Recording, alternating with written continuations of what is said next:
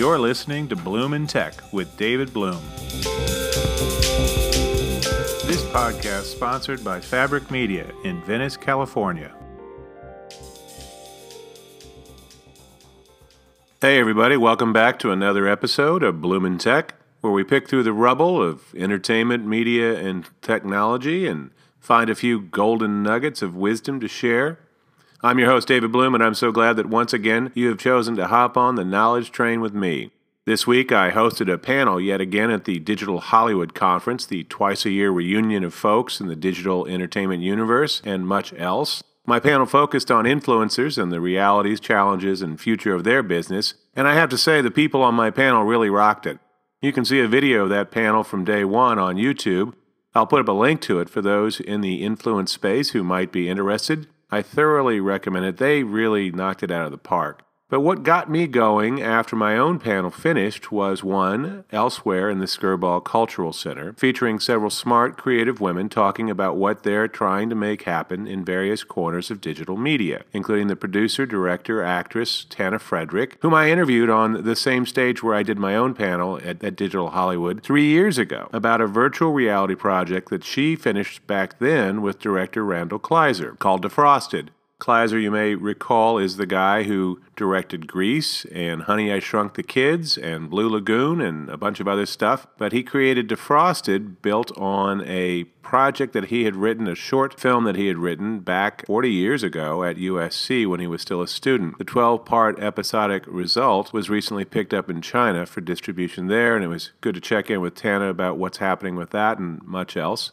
But another of the panelists with Tana was a woman I've known about for years, the Italian astrophysicist Fiorella Terenzi. Dr. Terenzi has taught at universities in the Miami area for years, but she's perhaps best known for her distinctive cross-disciplinary projects going back more than 3 decades, beginning with a project to create music out of the radio waves created by interstellar objects such as distant galaxies and pulsars. She's also done high-profile creative collaborations with Dr. Timothy Leary and fashion designer Ermenegilda Zegna. These days, Dr. Terenzi is teaching a class at both Florida International University and at California State University Channel Islands, near her second home in Los Angeles. The class, called Let's Get Astrophysical, combines traditional astronomy with creative components such as music, art, and dance, so the students can make their own space opera. Along the way, Terenzi teaches the students about creating business plans and being entrepreneurial, and even some internet etiquette.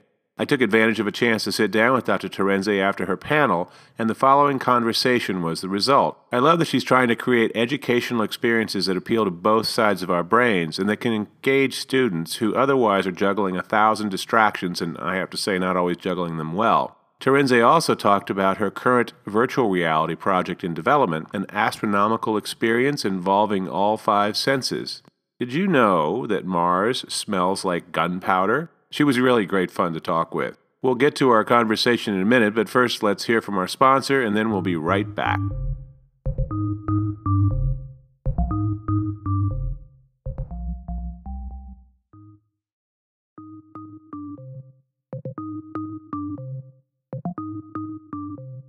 Here's my conversation with the astrophysicist and musician, among much else, Dr. Fiorella Terenzi, recorded this week at the Skirball Cultural Center during Digital Hollywood.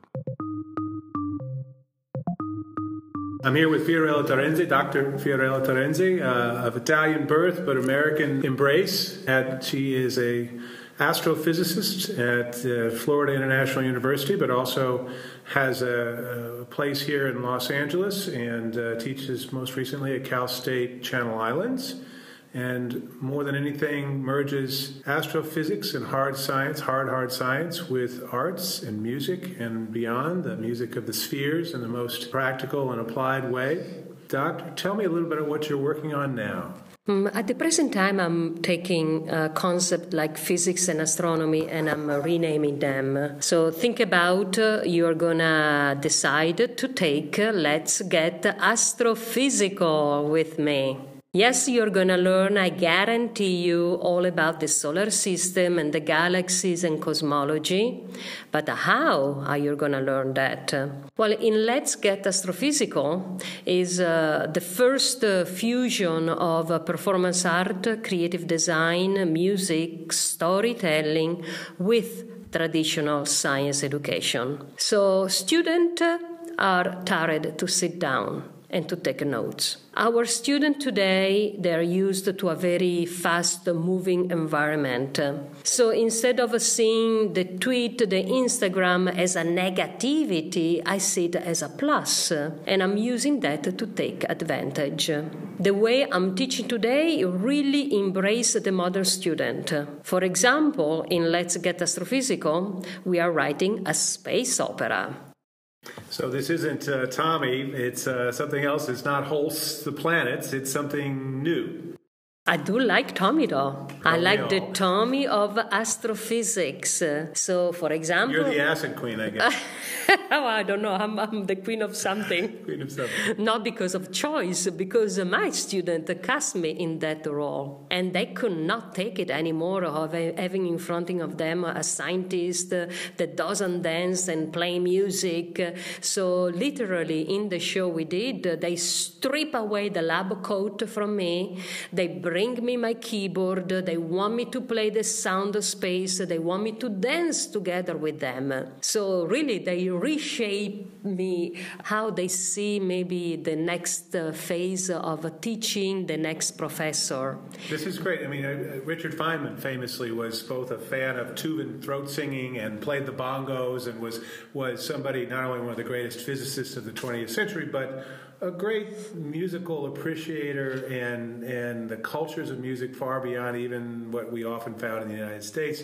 You're trying to do this and for the students of now, I guess. Well, if you look back, honestly, at the division between science and music, art and astronomy, or in general science and art, it's really man created. We created somehow, somewhere. I'm not sure why it was needed. Actually, I do remember why it was needed, but I don't understand why still today this division is mandatory. Because look at Albert Einstein playing violin, being relativity. Look at Leonardo da Vinci, engineer, flight, helicopter, painting, and musician. Military technology, how to build dams, all kinds of things. You know. Correct. Remarkable. And you know, see, the scientists were philosopher. We were astronomer. We were also, careful to this word, astrologer. We were doing astrology chart. Then somehow, you know, we started to be anchored on the data, on the density, on the luminosity, and somehow the analytical mind detached from this intuitive mind. We split the spheres of the mind. Correct. From the spheres of the planets, I suppose. Correct. We detached from the music of the sphere and from the music of our heart. So now the scientist, it's really a Martian scientist to me, because it doesn't matter how much I try, I'm not a Martian scientist. These Martian scientists are still possessing data. They tend not to share the data. They tend to consider this celestial object as their own property, like possessing celestial object is possible. But yes, they possess knowledge about that. So these are all property I see in the Martian scientist mind. Because when it comes down to the Venus scientist, we don't have a problem sharing data. We don't possess anything. We don't dominate any celestial object. We are more also prone in finding poetic lesson in the lens of our microscope, or like me, looking up to the star and finding music, finding a beat. You got your start in mixing music, literally music. You talked and at one point in your panel about Chris Blackwell, the iconic founder of Island Records, discovering you as a young PhD student, or I guess postdoc at that point, you'd had your doctorate, but also creating music out of the radio waves that you had detected and the frequencies that were there? I mean, talk about that project. That's where you first sort of broke through in an unusual way for an astrophysicist, I guess. Yeah, that's right. It was a very long time ago. Actually, it was 1987 to be precise. And I was working with radio waves from space using radio telescope. And I felt that just looking at radio waves, looking at the waveform, wasn't enough for me. Because after all, these radio waves have an electromagnetic field. Our radio waves you broadcast on the radio, FM, AM type of frequencies. So they already had an intrinsic radio waves music acoustic domain, but how do you turn radio waves from distant galaxy into sound and music? So back then, for the very first time, we had computer music. We had sound synthesis language. And so that was the key. For me, was to unite radio, computer, music, astronomy, all in one word. So they were synthesizers using frequency modulation kinds of technologies, and you were taking those frequencies and overlaying them into the synthesizers who were doing something that you could actually hear, because in space, no one, as the Alien movie said, no one can hear you scream, but there are those radio waves. They are carrying something. I mean, we recorded, what did we record a year ago? Finally, we proved that 100-year-old Einsteinian theory of hearing. Gosh, I'm blanking out. The cosmic background, was it the cosmic background? Yeah. Yes. Yeah. Going back to what you were saying, yeah, that's correct. We used the radio waves and we fed it through a sound synthesis language, which basically a synthesizer in an algorithm, in a piece of software. And sure enough, out of that, you get the sound. It started as a radio, computer, music, astronomy, and then I chopped it down to acoustic astronomy. Indeed, many more experiments. The one you mentioned for the cosmic background radiation was another audification of celestial data after my sonification, audification of 1987. We have also the sun now by Stanford University in sound and music. We have a neutron star, we have a supernova turned into sound, we have planets, we have also pulsar, of course, pulsars. They sound like cosmic drummer. If you go on my research website called Acoustic Astronomy, you will have this FM modulation where you can tune onto these millions and billions of hertz, and you can listen all the celestial objects that, as of today, have been turned into sound.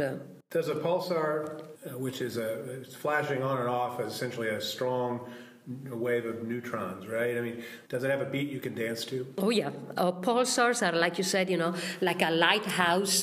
You have this intense beam of radiation coming toward the Earth, and you detect a beat. And some pulsar, they spin maybe 10 times per second. And so that's very fast cosmic drummer to keep up. That is cool. That's very fast. Not to talk about those that are 1,000 of times per second. Those are ultra fast, super fast pulsar. But my favorite are like, the Vela pulsar or the Crab pulsar. Those are kind of very easy to keep up. Maybe it's like, 3 pulses, one pulses every 3 seconds, so much easier to play with. Okay, so that's 60 beats a minute. So yeah, that's pretty low key. That's pretty easy going. Yeah, that's a slow dance too. Yeah, that's your pulse. That's your pulse. That's your pulse. Not a pulsar, a pulse. Yeah, it's a pulse of your heartbeat. So that's good. So you're trying to bring the other side of the brain into education, and I guess the concern is that students today aren't going to hear the traditional pedagogical approach, that very top-down kind of thing. I mean, I'm presuming that's what's going on here. How are the kids reacting to getting astrophysical? They love Let's Get Astrophysical because finally they can express their energy. They can find what they like in life.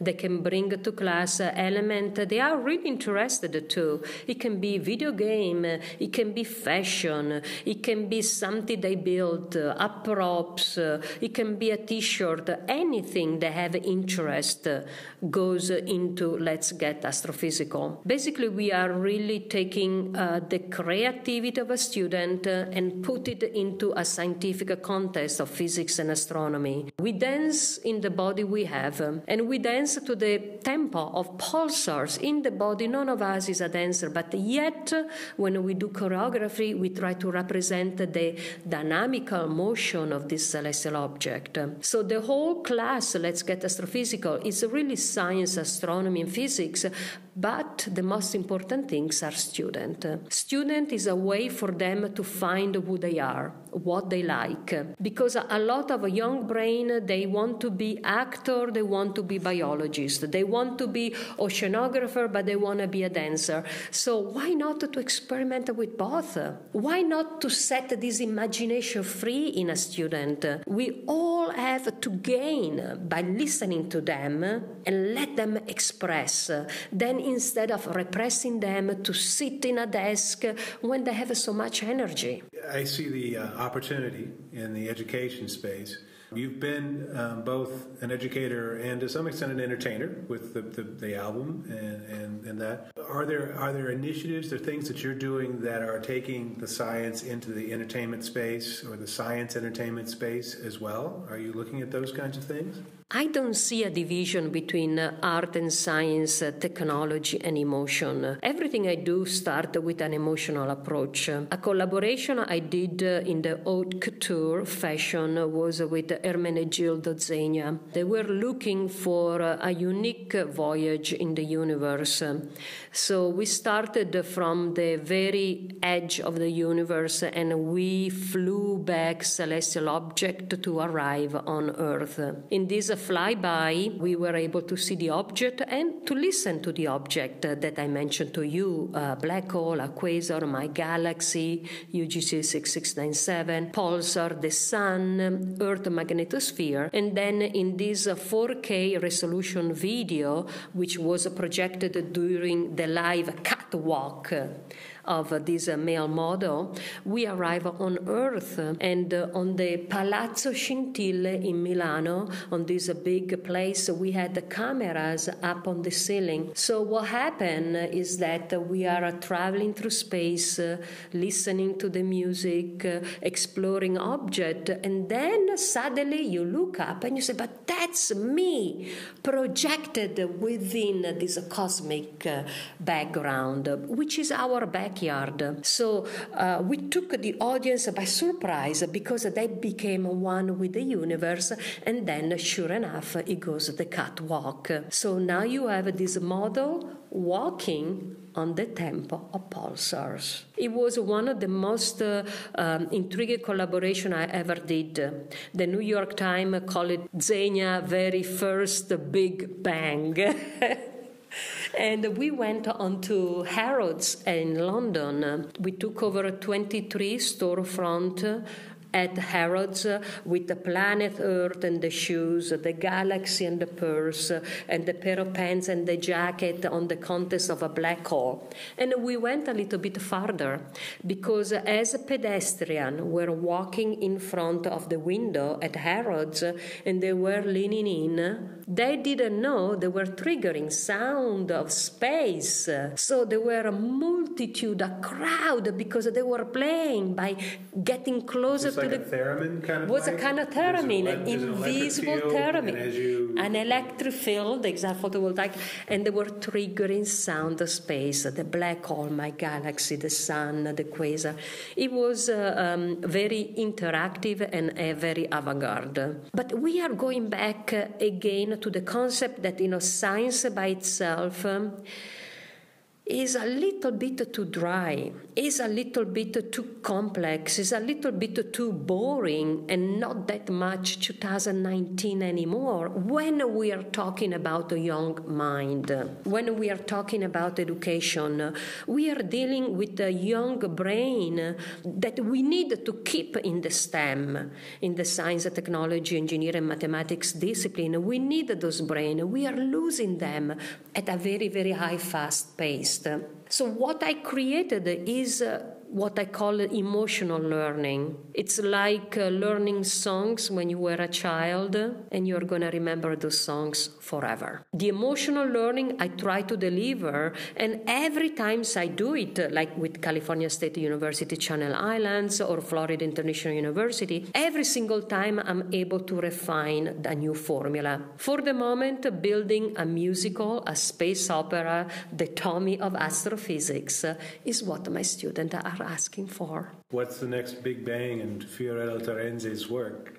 We are looking into virtual reality in terms of astronomy, the expanding astronomy and physics to the five senses. And the program I'm creating, it's very basic, using even a Google Cardboard or a very simple device. Experience a virtual reality tour in the solar system where you can listen to the object, visualize the object, and then once you're done with your virtual reality experience, while you're smelling Mars that smells like gunpowder, while you're smelling... Before we go there, so Mars smells like gunpowder? Yes. Is that because of the iron in the soil? Yes, correct. It's the iron oxide, exactly. It makes it red also. Exactly what makes it red. It's also what makes our blood red. Yes. So that because of that, it makes it smell like gunpowder. Yes. I didn't realize that gunpowder has that. Burned oxidation, and that's the perfume of Mars. Interesting. Now, the story changes, though. If you go to Neptune... it's made out of gas. That's methane? That's methane. It's a different smell. Yeah. I tried to spray methane perfume in the classroom. It didn't go well. Didn't go well. No. But methane isn't... I mean, I thought that methane was it's like a rotten egg. Yes, it's a little bit of rotten eggs. Right. And kind of perfume. Perfume's probably yes, a very exactly, generous term. because we don't want to use any other, but... So it's a giant stink bomb, is what you're saying? It's a giant stink bomb, absolutely. Most of the gas planet. Maybe Jupiter is a little bit lighter in terms of... a lot of hydrogen. Hydrogen and helium like Saturn. Yeah. But when you go to Uranus and Neptune, oh my goodness. So you're working on a five senses. The five beyond senses. VR, or a more inclusive notion of what VR could be. Correct. Like. Yes. And where does that project stand right now? Who are you doing that with, and where would we see that? I'm developing an app for virtual reality with the creator of A Distant Sun. This app will incorporate the curriculum that we deliver in astronomy, solar system, stars, galaxy, up to cosmology.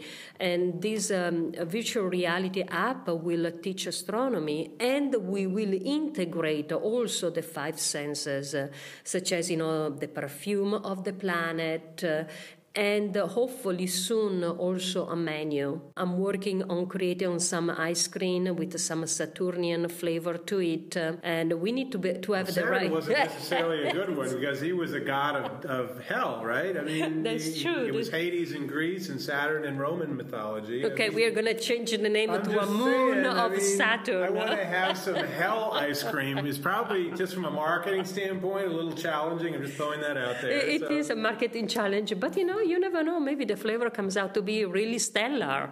Maybe so. I'm just thinking the Venus ice cream probably much more inviting. Oh no, Venus will be awful. Venus will be toxic ice cream. I will not feed it to you. That's true. But you can find some element, some variation. It's challenging, but we are on the way for a. It's like a chloride gas is in the atmosphere of Venus. Is that right? Yeah, it's a huge greenhouse effect. Yeah, 800 degrees or Fahrenheit there. Very toasty. But you were referring to sulfuric acid. Sulfuric acid. Yeah, that's, you don't want to taste it. I don't want to get closer. Bad for your taste buds. Yes. It's amazing how good this planet has been to our species and how bad all the other planets in this solar system are to any species, as best we can tell, other than perhaps some minor suggestion of life on Mars and perhaps some moons, right? We've got I guess there was some stuff I just saw recently about Pluto has a moon that somehow that might have, and it's technically no longer a planet, but it's a Pluton, right? But it's supposedly one of their planets might have both water and the potential building. So you're building, and it would be 5 senses. Now, is that going to have a rock opera in it too, or I guess a space rock opera? It will, in the very end, be incorporated in the musical, in the let's get astrophysical, the Mamma Mia of astrophysics. We are always a way to. I mean, not because I want, because my students are pushing the envelope. They are now charting augmented reality to incorporate in the show. So it's really bringing technology together with astronomy and the art and performance art. It's really a rapid learning curve. Again, most of my contribution come from students expressing the desire to seek out some interest, some hobby. Even in business, they come up with a business plan about space being profitable, ideas they have, and we try to incorporate in our show. Well, I mean, absolutely. That's a really interesting issue. We have all these private companies doing space exploration programs, whether it's SpaceX or Jeff Bezos' operation or what Paul Allen was trying to do. So the Japanese trying to land on the moon, and they, I guess, didn't work out for their lander, but they're still trying, and certainly other countries have ambitions. So what we do with that is both a big question from an international law standpoint, or even beyond international to interstellar law, but also for business opportunities, right? Correct. And think about having in the classroom a student that has the creativity of a Jeff Bezos or an Elon Musk. It breaks my heart to turn off their creativity, to turn off their desire to dream. But that's what happened. Maybe that's the reason why Elon Musk dropped out from college. It really is important to dance in the body we have, or to reach out with your idea to a professor that can listen to you. I am there for my student, and I don't want to remove from my student anything they bring to class. I want to emphasize that, because we need those brains, we need creativity in the science, because, like you said, it really is about entrepreneurship, is about startup, is about innovation, besides also education and the standard curriculum. Unlocking creativity both on the business side and on the humanities side, and perhaps finding some way to connect all of those. I guess that's your great mission these days. It is a humanities side too. Again, we learn also internet ethic while you're taking astronomy and physics. It's really forging, like you said, a new human being, because in the very end, I really believe education leads us to enlightenment. And that's what we need in society. We need scientists that are able to really and deeply engage every single one, from radio to TV, because science is at the foundation of life. And science will lead society to enlightenment. We just need to engage and not turn off young brain, young women in the science, in the STEM field. So that was great stuff. I hope you enjoyed it as much as I did. If you like projects like this, please rate, review, and share the podcast wherever you may be listening. That helps with the magic algorithm box so other people can discover the show and advertisers can think that, oh, we should maybe sponsor this thing. If you really like the show, Anchor.fm, where my show is based, makes it easy to become a supporter and kick in a couple of bucks toward keeping it going. I greatly appreciate that, and as well, Anchor has just launched a function that makes it possible to send me a voice message from wherever you may be listening if you have any thoughts, comments, ideas, etc., that you'd like to share. My college buddy Jeff, now editor of his hometown paper back in Missouri, took advantage of that capability to send me a wonderful message a few days ago. Thanks, Jeff, for that. It's great to hear your voice. Anyway, that's our show for this episode. I'm David Bloom for Bloom in Tech. Thanks again to Dr. Fiorella Terenzi of Florida International University and Cal State Channel Islands for her time and wide-ranging conversation. Take care, everybody. Over and out. You've been listening to Bloom in Tech. I am your host, David Bloom. Thanks so much. And our podcast has been sponsored in this episode by Fabric Media in Venice, California. Take care, everyone.